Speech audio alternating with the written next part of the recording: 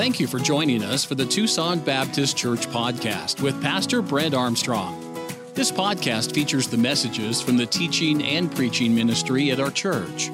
Tucson Baptist Church is located in Tucson, Arizona, and we are committed to loving God, growing together, and reaching our community. If you would like to learn more about our ministry, please visit TucsonBaptist.com. We pray that today's message is an encouragement to you.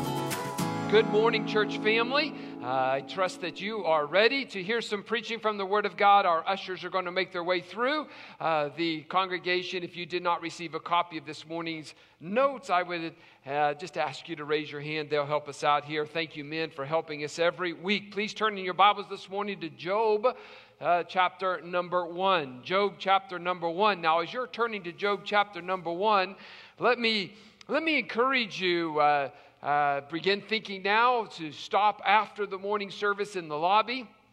It has been more than a year since we've been able to put out a prayer quilt, and we actually have 5 of those to do over the next 5 weeks. And this morning, our Heartfelt Hands Ministry, they have prepared a quilt for Mrs. Janet Rogers, who's just been undergoing a battle with cancer and just really struggling. And so the prayer quilt is a gift that our church gives on behalf of our Heartfelt Hands Ministry, a group of ladies that loves to get together and gossip.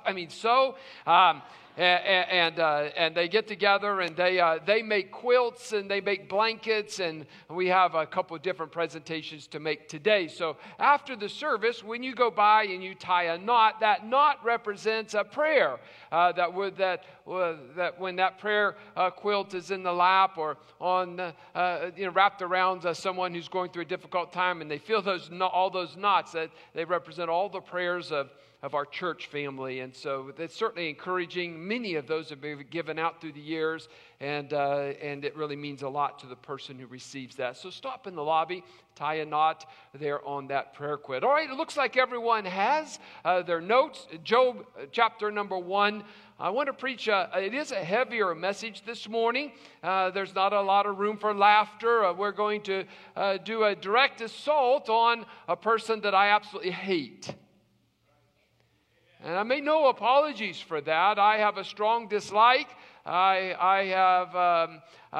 know growing up, Mom and Dad taught us that we're not supposed to hate anything. But I have a hatred for the person whose name is Satan, Lucifer, the devil. He is such a destroyer. He's devastated so many families and lives. And I think that all of us should feel that way. But we live in the United States of America, and of course, there's so many different ways that Hollywood and just even in churches that we've dumbed down Satan that he could almost be a buddy to some people. And churches have been absolutely utterly destroyed by this man named Satan, this being named Satan. And so this morning I'd like to preach a message. So I'm asking you to listen carefully. And maybe all of us can be reminded. I certainly believe this morning that if you're here, you're probably not a follower of Satan, or you would not be here. But maybe we could be reminded of the great dangers of Satan and how that Satan can impact our own lives. Just to start with, just to break the ice a little bit, I did read a story that Halloween fell on a particular Wednesday night. And that evening, there was a local charity hosting a costume ball. And there was one particular man, he found the perfect costume representing the devil. I mean, it was so lifelike compared to what we all think Satan would look like. His house was not far from the ballroom where the costume party was going to take place, and so he was going to walk there, and he was hoping to scare some trick-or-treaters along the way. But as he started to walk there was a torrential rainstorm, and it began to rain.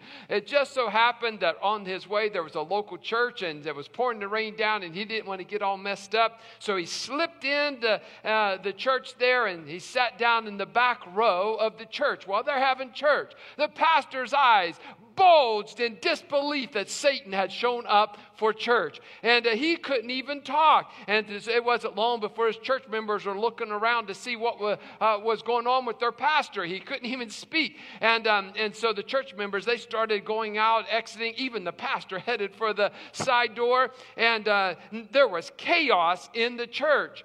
Well, there was one older lady. She was trying to get out, making a beeline for the door, and her skirt got caught on the handle of the chair there. And so the man that was dressed as Satan or the devil, he wanted to help the lady, so he started approaching her and to help her get uncaught from the handle there on the chair. And as he came closer, the lady said, "Look, Satan, now I've been a member of this church for over 20 years, but I've really been on your side all along." That's the only time we're going to laugh today. We never know what we'll do when we're confronted in reality with Satan. I assure you, Satan is not dressed in some red suit with pointy ears and a tail. Satan is an angel created as one of the most beautiful creatures of God. That being the case, Satan is not some monster on the outside. We need to be prepared to be able to hear the voice of Satan. Do you know in John 10 it says that we're to recognize the shepherd's voice? And if we're to recognize the shepherd's voice, shouldn't we also recognize the voice of Satan, the evil one? With so many voices clamoring for our attention today, I know that it may be difficult to know who is speaking. But this morning, with God's help, I want to give you some different ways that Satan speaks to us and that we can attempt to hear his voice. We have used the box Sunday after Sunday. When life throws a curveball at you and you can't live your life the way that you once did, the comfortableness, the things that you used to do that you thought were okay, and now someone has said you can't do those things anymore. And we know that our society has dramatically changed in the last 14 months or so. This morning, I want to use Satan, though, as the instigator of the flattened box. He's vile, he's wicked, he's ruthless, he's a destroyer. He is the instigator of all evil. Can a Christian be possessed by one of his demons? No. But can a Christian be influenced by him or one of his demons? Absolutely yes. Do we know of such in the Bible who were attacked or influenced by Satan or the devil? And yes, even Jesus himself was tempted by the devil. Throughout the Word of God, we know of those who have been tempted by the devil. Do we know personally of others who have been influenced by Satan? And sadly, this morning, I say yes, this morning, I know of people who once were faithful to church, and as a result of a argument, a disagreement, a falling away, those people don't even now identify with Christ. And so what I do is I find that Satan is an instigator in at least 6 areas. And I beg you to listen this morning. Satan will destroy you if you're not careful.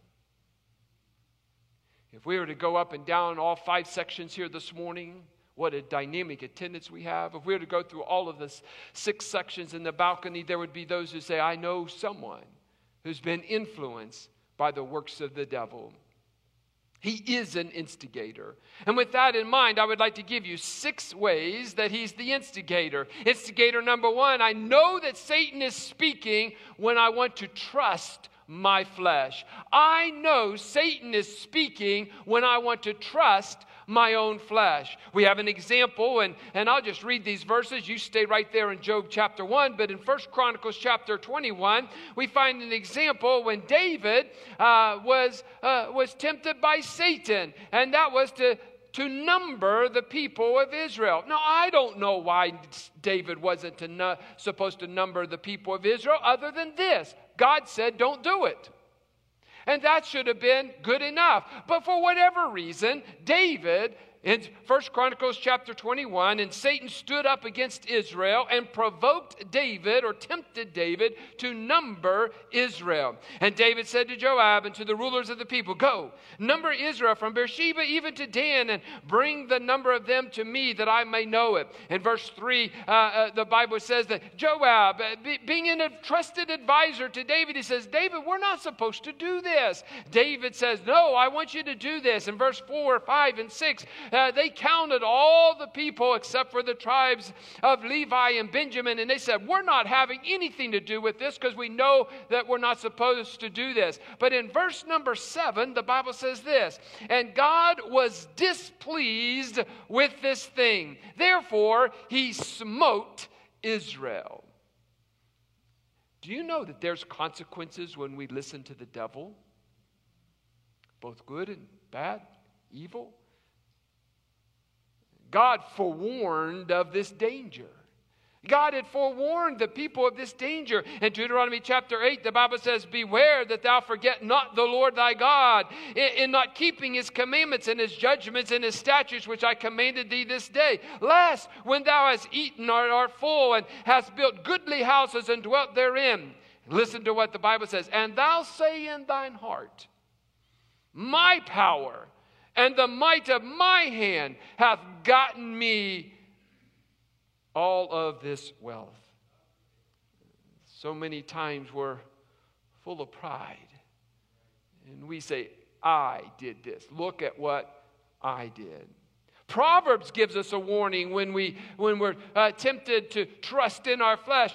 It says in Proverbs 29, verse 23, a man's pride shall bring him low, but honor shall uphold the humble in spirit. Paul gives a positive example in 2 Corinthians chapter 12. He says this, and lest I should be exalted above measure through the abundance of the revelations, there was given to me a thorn in the flesh, the messenger of Satan to buffet me, lest I should be exalted above measure. Let me give you an application with each one of these instigations that I see in Scripture. May I just tell you, Satan is a liar, and he will want you to believe in your own flesh. Look at, hey, what you have done. We may be guilty of this sin in our health, in our money, in our Christian service. The message is too long for me to give you numerous illustrations, but may I just say, this morning, I could give you an illustration of a man back in my previous life in South Carolina who trusted in his wealth and who believed that the reason that he was the way he was is because of himself, that he was the one that caused all of this wealth in his family until the day he got cancer and he lost it all. Proverbs gives us a warning. Paul gives us the positive example. Anytime I'm tempted to lean on the flesh instead of upon God, I may be sure that Satan is speaking. There was a small boy. He was on vacation with his family, and they visited the Grand Canyon. Do you know just this week, I heard of two people who live in the state of Arizona, go to this church, are seated here this morning, and they've never been to the Grand Canyon. I cannot believe that. How many of you have never been to the Grand Canyon? Wow. I'm going to chase a rabbit trail. No, okay. I cannot believe that. We have one of the wonders of the world in our own state, and it's just 5 hours away, and you have not seen the Grand Canyon. But then you can't even appreciate my illustration this morning. A small boy was with his family. They visited the Grand Canyon. They had a guide, and the guide was telling the family about all the wonders of the Great Canyon, of the Grand Canyon, and it was amazing. And the boys' parents, they marveled and they gazed at this amazingly beautiful thing that you don't even know about. And they were gazing. And the guide said this, it's 1 mile from where we are to the bottom of the Grand Canyon. And they turned around to leave and they head back to the car. And the boy, he spit over the rim of the Grand Canyon. And as he was walking back to the car, he was so smug and proud of himself. He said, "Today I spit a mile."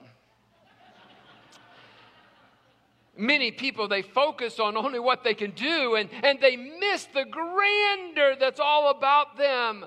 May I just tell you, God has put so much grandeur all about us, but yet Satan desires to snatch it away, focusing on you, what you can do.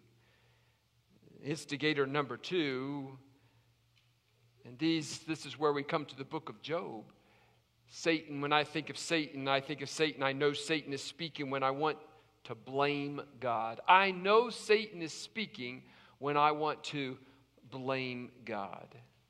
To find this example, we look at one of the greatest examples of suffering in all of the Bible through the life of a man by the name of Job. And so let's do something different this morning. I know you're comfortable, but that's okay. Let's stand together as we read in a responsive reading the first 16 verses of Job chapter number 1.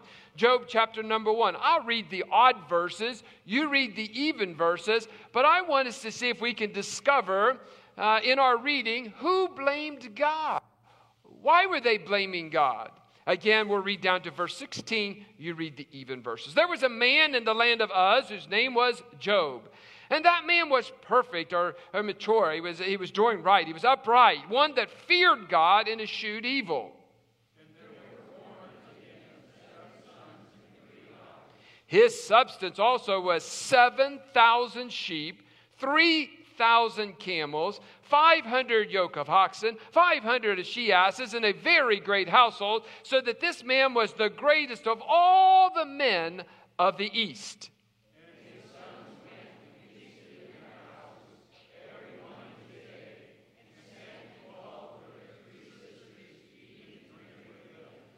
And it was so, when the days of their feasting were gone about, that Job sent and sanctified them, and rose up early in the morning, and offered burnt offerings according to the number of them all. For Job said, "It may be that my sons have sinned, and cursed God in their hearts." Thus did Job continually.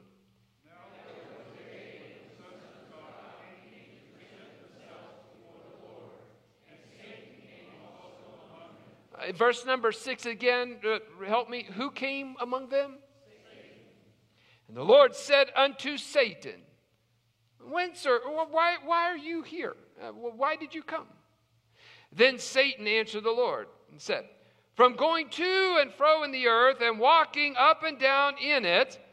And the Lord said unto Satan, "Hast thou considered my servant Job, that there is none like him in the earth, a perfect and upright man, one that feareth God and escheweth evil?" Then Satan answered the Lord and said, "Doth Job fear God for naught?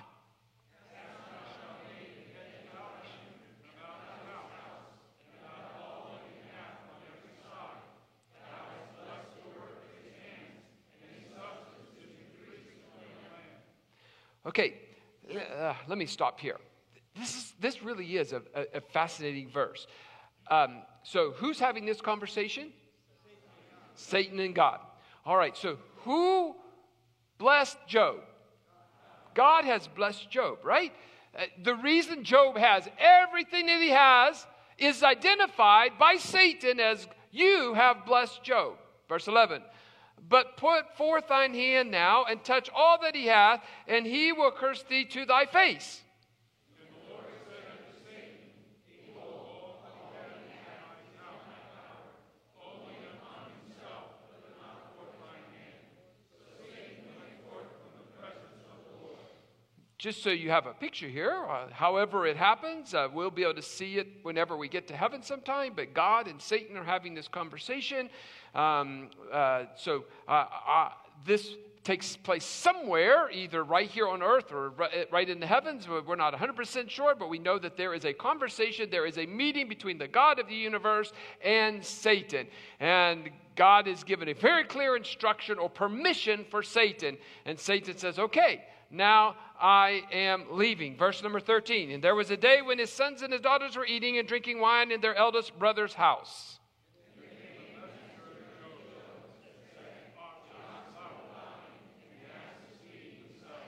And the Sabeans fell upon them and took them away. Yea, they have slain thy servants with the edge of the sword, and I only am escaped alone to tell thee.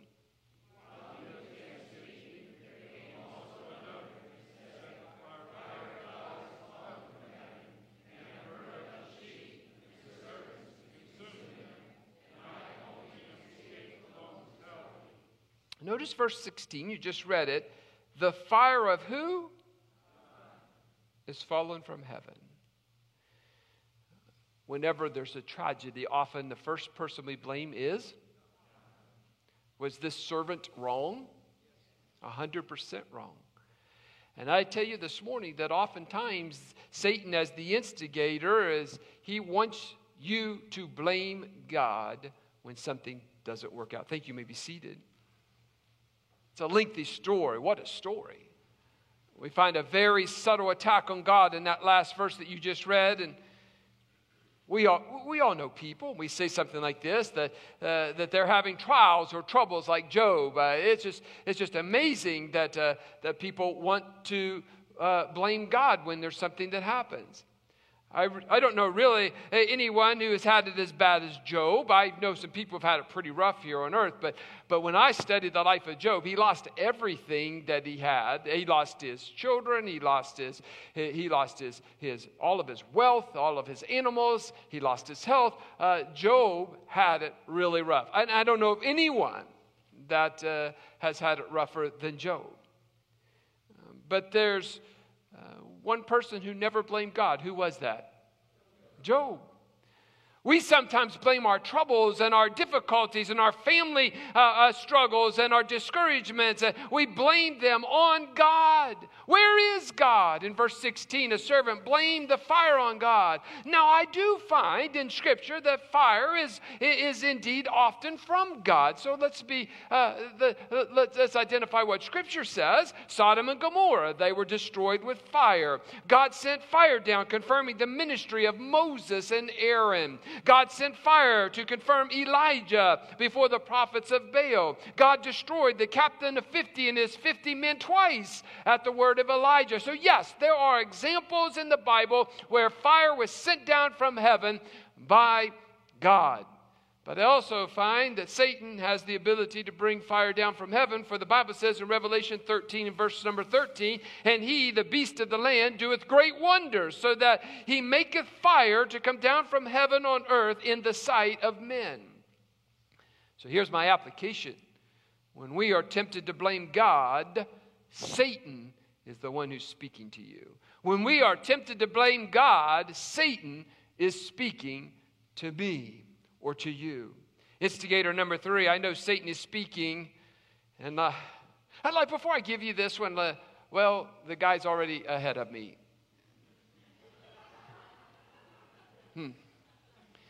Before I give you this one again, may I just say, this one, of all 6, is the easiest one for us to do. This is the one where often we have done. You've already seen it. And that's when Satan is speaking when I am tempted to quit on God. Satan is tempted. Satan tempts us. He speaks to us when I just want to quit. I want to throw in the towel. I'm not going to church anymore. I'm not reading my Bible anymore. I'm not going to pray anymore. I'm not going to give back to God anymore. And so I'm just tempted to quit on God. May I tell you, 100% of the time, every single time that happens, Satan is tempting and speaking to you to quit. Let's go back to the life of Job for a few minutes. There are several remarkable thoughts from Scripture when considering Job. Turn over to Job chapter 2, if you don't mind, if you're still there in Job. Here's what I see. Blaming God leads to quitting on God. Now, we just saw, as Satan as instigator number 2, is that when something happens in your life, there's a temptation to blame God. Well, when I blame God, then the next step is I quit on God. Satan knows this thought as well. In Job chapter 2, verse 3, and the Lord said unto Satan, hast thou considered my servant Job, that there is none like him in the earth, a perfect and upright man, one that feareth God and escheweth evil, and still he holdeth fast his integrity. And although thou movest me against him to destroy him without a cause. May I just tell you, sometimes Satan's going to come after you, and he doesn't have a purpose other than to try to destroy you, to get you to quit on God. Drop down to verse 7 of chapter 2. So went Satan forth from the presence of the Lord and smote Job with sore boils from the sole of his feet unto his crown.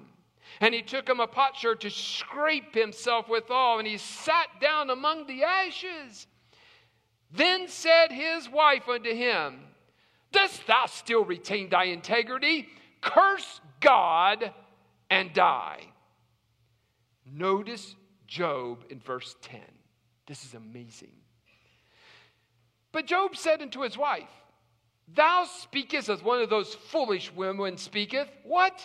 Shall we receive good at the hand of God, and shall we not receive evil? In all of this did not Job sin with his lips.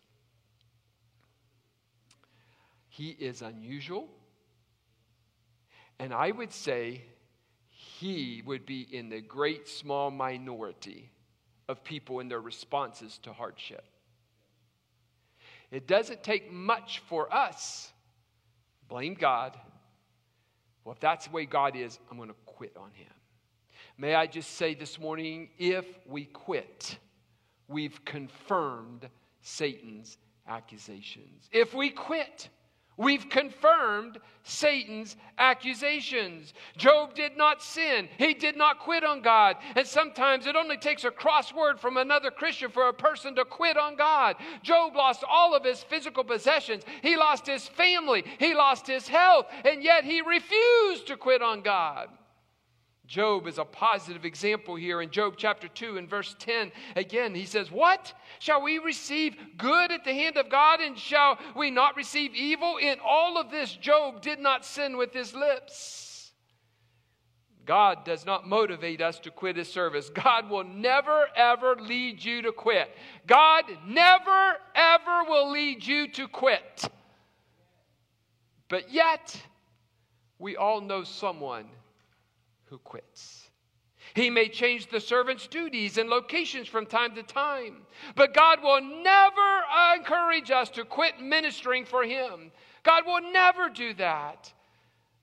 I want to implore you this morning, if you know someone who's blamed God and someone who's quit on God, you need to point them back to God, because you know what they're testifying? Of how strong Satan is. And we all know someone like that. Philippians 1 and verse 6 says this, being confident of this very thing, that he which hath begun a good work in you will perform it until the day of Jesus Christ. Jesus Christ never, ever gives us permission to quit. Now, let me talk to young families here this morning. And we have a lot of families who have children still at home. Do you know that Satan is an instigator when it comes to your home? I know Satan is speaking when I'm tempted to experiment with the occult. I know that Satan is speaking when I'm tempted to experiment with the occult. There has been an explosion of internet activity and tarot card readings and TV shows and movies that entice one to dabble with satanic things because it's fun. There's laughter. It's not really that bad. Parents, do you know what your children are watching? Do you know what your children are playing? I would like to say this with as much authority as I can, as a servant of the Lord, as a pastor of a church, as a leader of Tucson Baptist Church. Would you please listen? May you please heed this call. Do not mess around with the things of Satan.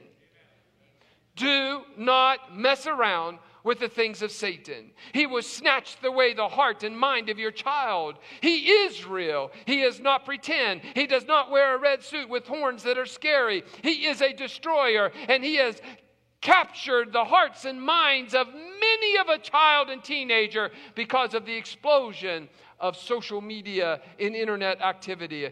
God commands that we have no contact with the occult. If you do not believe that, read Deuteronomy chapter number 18. There shall not be found among you anyone that maketh his son or his daughter to pass through the fire, or uses the divination, or an observer of times, or an enchanter, or a witch, or a charmer, or a consulter with familiar spirits, or a wizard, or a necromancer. For all that do these things are an abomination unto the Lord. I encourage you there in your notes to write down Deuteronomy 18 and verse number 12. For all that do these things are an abomination unto the Lord.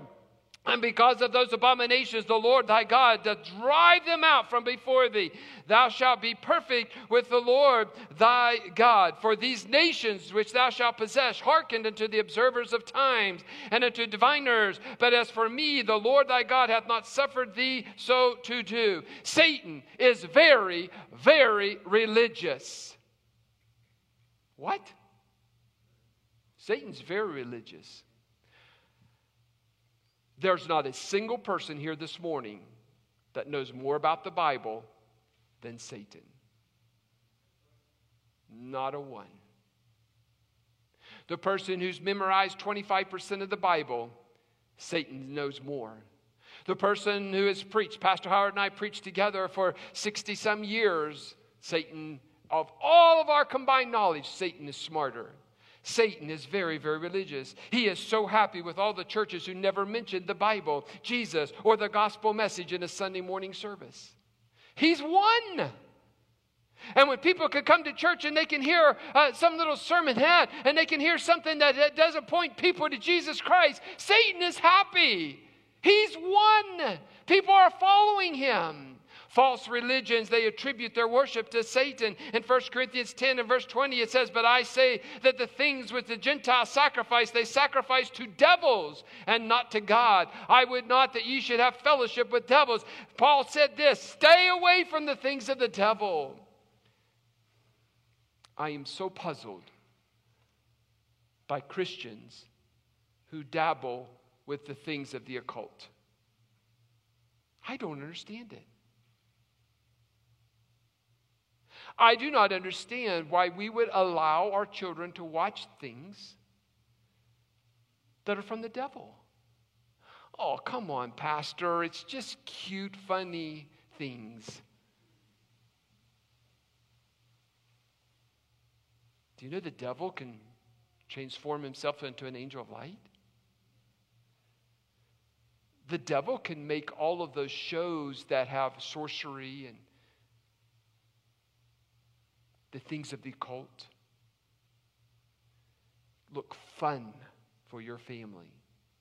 And you say, do you know what? My children, they're so good. I just put them down there in front of the TV, and I can get so much done around my house while they're watching.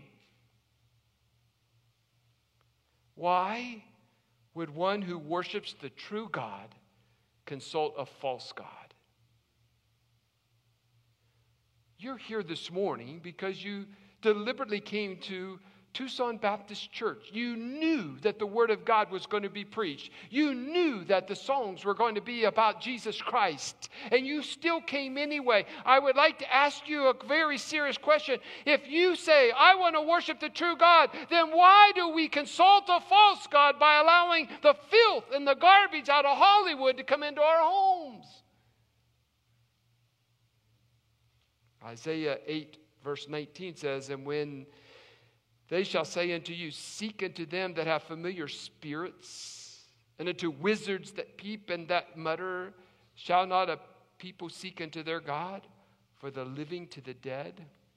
Now you listen to me this morning, the occult is real. Demonic spirits are real. Television has made this exciting. I say it is dangerous. For the believer, I assure you, There's no real profit in dabbling in the occult. There is nothing to be gained by dabbling in the occult. There's nothing to be gained by allowing your children to watch that, except for the devil, Satan, Lucifer, to destroy your children and to build a wall around the things of God. Isaiah 47 and verse 13 says, "Thou art wearied in the multitude of thy counselors. Let now the astrologers, the stargazers, the monthly prognosticators, my tongue is suddenly tied. Stand up and save thee from these things, that thou shalt come upon thee." May I just tell you, Isaiah is giving a warning. He gives a warning. Stay away from these things. I give you the strongest warning that I can as a herald, a watchman, a sheepdog, as a pastor. Those who tamper with the occult will incur the wrath of God. You say, how do you know? Because the Bible says. The Bible says this in 1 Chronicles 10 and verse 13. "So Saul died for his transgression which he committed against the Lord, even against the word of the Lord which he kept not, and also for asking counsel of one that had a familiar spirit to inquire of it." In other words, Saul inquired of the devil and he died. You say, oh, that's Old Testament. Matthew chapter 4, verse 10. "Then saith Jesus unto him, Get thee hence, Satan, for it is written, Thou shalt worship the Lord thy God, and him only shalt thou serve." I choose to serve my Lord and Savior. Why? He gave his life for me. What has the devil or Satan ever done for you that helped you? What has Satan ever done for you that built you up? What has Satan ever done that helped unify and make your family so good? What has Satan ever done but give disease and sin and sickness and death and destruction? I share with you a verse that should make you shake and quiver. And I ask you to listen carefully to what the Word of God says in Revelation chapter 21 and verse number 8. "But the fearful and unbelieving, the abominable and murderers, and whoremongers and sorcerers and idolaters and all liars shall have their part in the lake which burneth with fire and brimstone, which is the second death." You might get away with your tarot cards and your astrology and watching all the sorcery that's available out there on your television. You might get away with it in this life, but the Bible says very clearly that those who do so shall have their part in the lake which burneth with fire and brimstone, which is the second death. If I'm tempted to read my horoscope, call a psychic line, have my tarot cards read, then I know Satan is speaking. I should not allow myself or my family to have a steady diet of television programs containing magic and witchcraft. These are merely Satan's kindergarten. He's exposing your children and your family to death and destruction. Spiritualism is the belief that spirits of the dead can communicate with the living. And this belief exists in various forms throughout the world. And today there are actually shows, and you have watched them, where the whole show is built around the premise that I'm going to call up and real TV and made-for-TV specials that we're going to call to speak to the spirits of the dead. May I just tell you, that's not of God. You ought to turn your TV off so fast that it breaks the TV. Stay away from it. Instigator number 5, I know Satan is speaking when I'm tempted to be silent about the cross. I know Satan is speaking when I'm tempted to be silent about the cross. In Matthew chapter 16, the Word of God says, "From that time forth, Jesus began to show unto his disciples how that he must go into Jerusalem and suffer many things of the elders and chief priests and scribes and be killed. And he raised again the third day. Then Peter took him and began to rebuke him, saying, Be it far from thee, Lord, this shall not be unto thee. But he turned and said unto Peter, Get thee behind me, Satan, for thou art an offense unto me, for thou savorest not the things that be of God, but those that be of men. May I just tell you, there are some of you that when you go to the workplace, speaking of the things of God, speaking of the cross that Jesus died upon, you would never do it. If you're ashamed to speak about the cross, Satan has tempted you.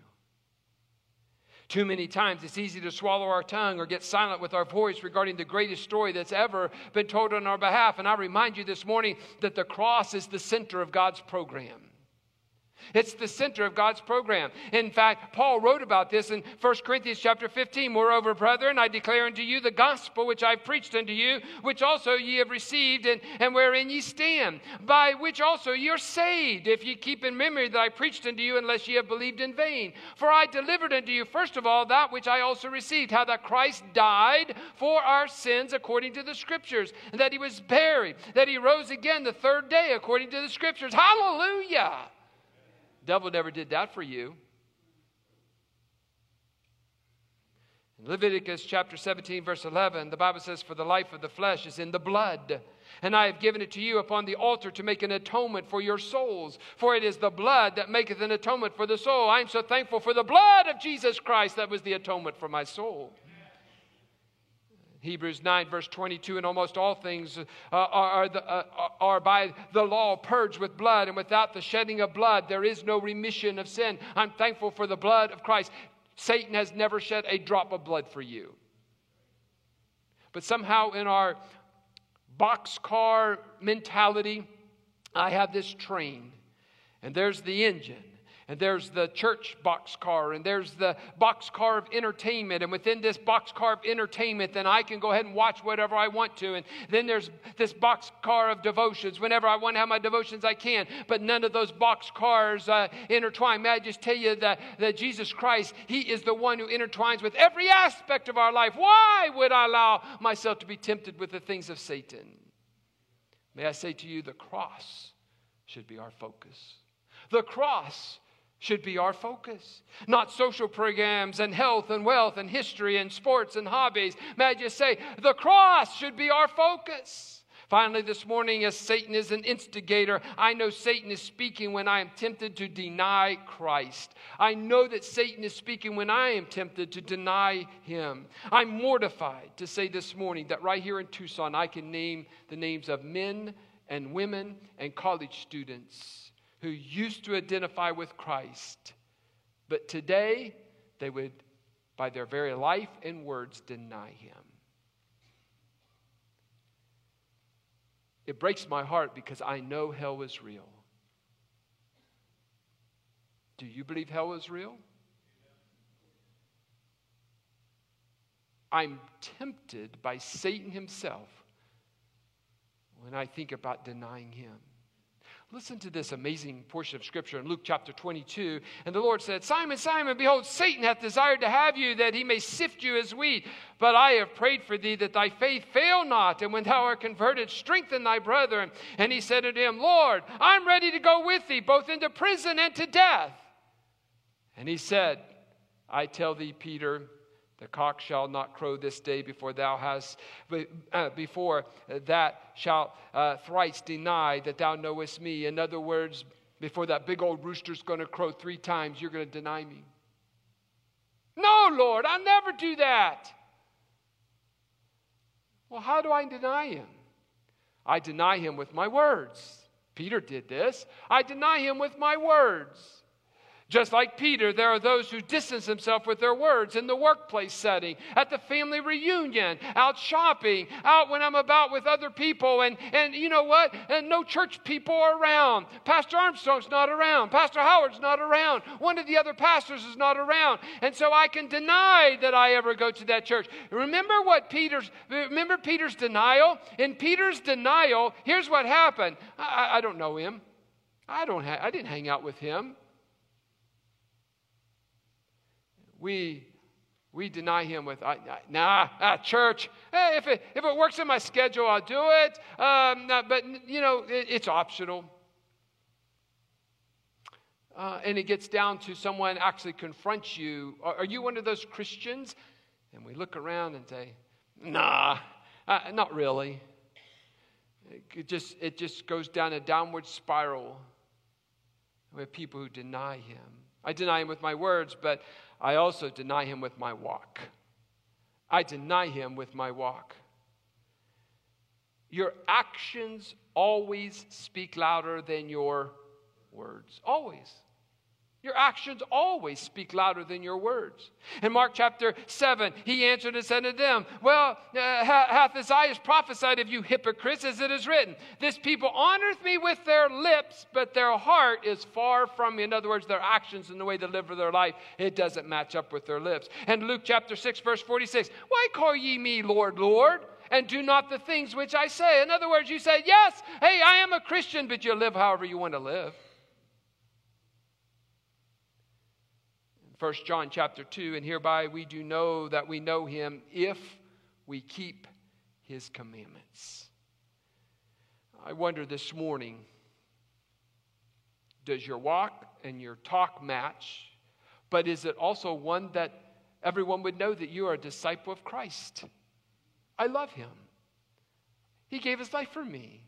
I'm not ashamed of that. I'll tell anyone that.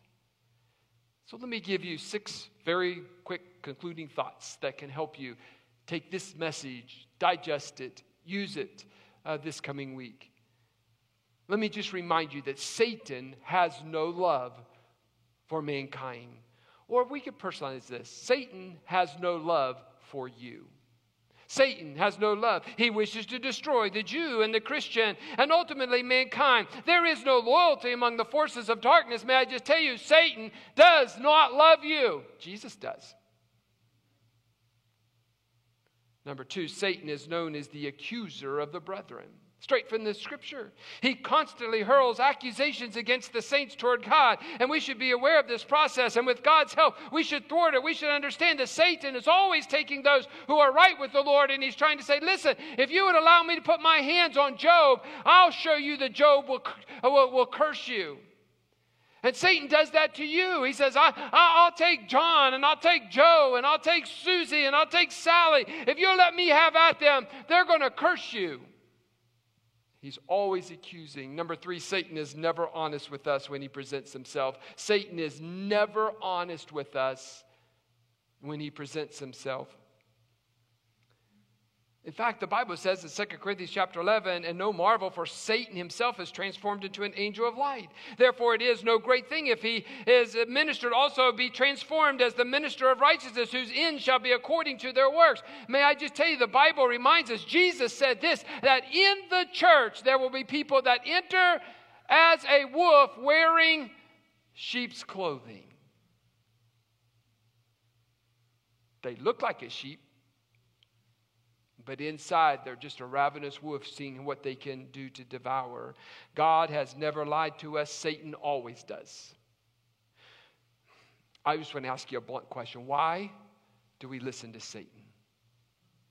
God never has lied to you. Satan always does. He is a liar. He wants to destroy you. Number 4, Satan wants you to relax. Satan wants you to relax. One of the ways that we may fight Satan is by knowing his voice, but we must also recognize his plan. And in fact, Peter said this, be sober, be vigilant, because your adversary, the devil, as a roaring lion, he walketh about seeking whom he may devour. Whom resist steadfast in the faith, knowing that the same afflictions are accomplished in your brethren that are in the world. Amen. Peter said that. He said, beware. But Satan wants us to relax. May I just tell you what Satan wants you to do? Here's what Satan wants you to do.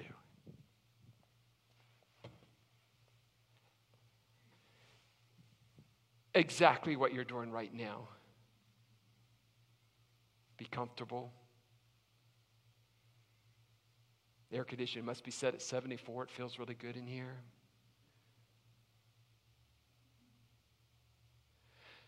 I'll get up in a few minutes and We'll go eat. We'll go to some restaurant. We'll eat a good meal. There'll be some that'll find something to say about the message. Most will never even think about this message again. Most will never think about this message again. Why? Why would, sorry for those right there, sorry. Why would Pastor Armstrong spend hours of study and prayer to prepare some message that 9 out of every 10 of you will never think about again when you leave? I'm just trying. I am trying to get you from relaxing. I'm trying to help you put up a guard. I'm trying to help you realize that Satan is pretty much won. There's only a remnant. There's only a small number of people left that believe what we're talking about today. Would you hear my heart for just a moment? Literally, tomorrow, just so everyone can see me here, literally, tomorrow, would you listen to me? Tomorrow, less than 24 hours from right now, you have already worked 2 or 3 hours.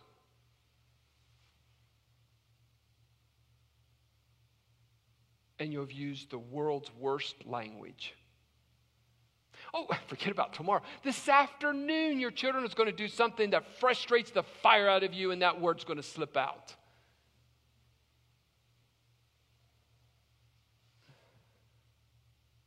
Read my Bible? Why would I read my Bible? I went to church. It's good for till next Sunday. Please understand the severity of what I'm saying is Satan has caused all of us to relax and get comfortable, drop our guard. And we allow the world's worst pollution to come into our homes. And as long as we're not fighting, it's okay. As long as I get a paycheck Friday, as long as I can pull up on my app on the phone and say, yep, there's still money in the bank. They still take my credit card. It's all good. Hey, the doctor gave me a clean bill of health. It's all good. Relax. We have relaxed to the point that Satan in his smugness says, I got him. I won.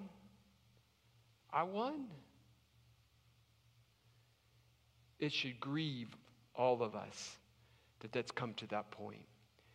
Satan wants you to relax. Number 5, Satan forgets, though, the end. Satan forgets the end.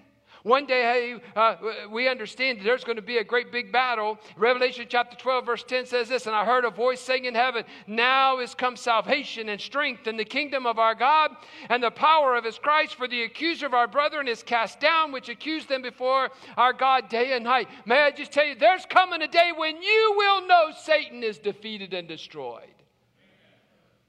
Don't say amen just yet. I didn't finish my sentence. Will that be from heaven or hell that you know that? Will it be from heaven or hell that you see Satan defeated? Because for some of you, he snatched away your faith and it's not real. So that leads me to the final thought, which for all of us is the most important, and that is this. Satan does not want you to be prepared. Satan does not want you to be prepared. We must be aware of the voice of Satan. We've got to arm ourselves against him. We've got to flee from his suggestions. We have the power to do this in Christ. And prepare now for the fight that is coming. And shortly, my friend, we know that we must be prepared for the fight. We are in a battle. So put on the whole armor of God, that ye may be able to withstand against the wiles of the devil, or the schemes of the devil. We wrestle not against flesh and blood, but against principalities and against powers and against the rulers of the darkness of this world, and against all spiritual wickedness in high places. Wherefore, take unto you the whole armor of God, that ye may be able to withstand in the evil day, and having done all, to stand. Ephesians 4 verse 4 says this, ye are of God, little children, and have overcome them, because greater is he that is in you than he that is in the world. Martin Luther, he gave a similar testimony when he said this, I have held many things in my hands, and I've lost them all. But whatever I have placed in God's hands, that I still possess. D.L. Moody said, trust in yourself and you are doomed to disappointment. Trust in your friends and they will die and leave you. Trust in reputation and some slanderous tongue may blast it. But trust in God and you're never to be confounded in time or eternity. May I just tell you that I'm like you. Oh, it's so easy to relax. Spiritual wickedness in high places, I can't see it. The Bible even says I can't see all that spiritual wickedness. The Bible says that there's a battle going on in a space that I cannot see. I can't comprehend. I can't see it. But I know it's real. I choose to stand. Would anyone join me this morning?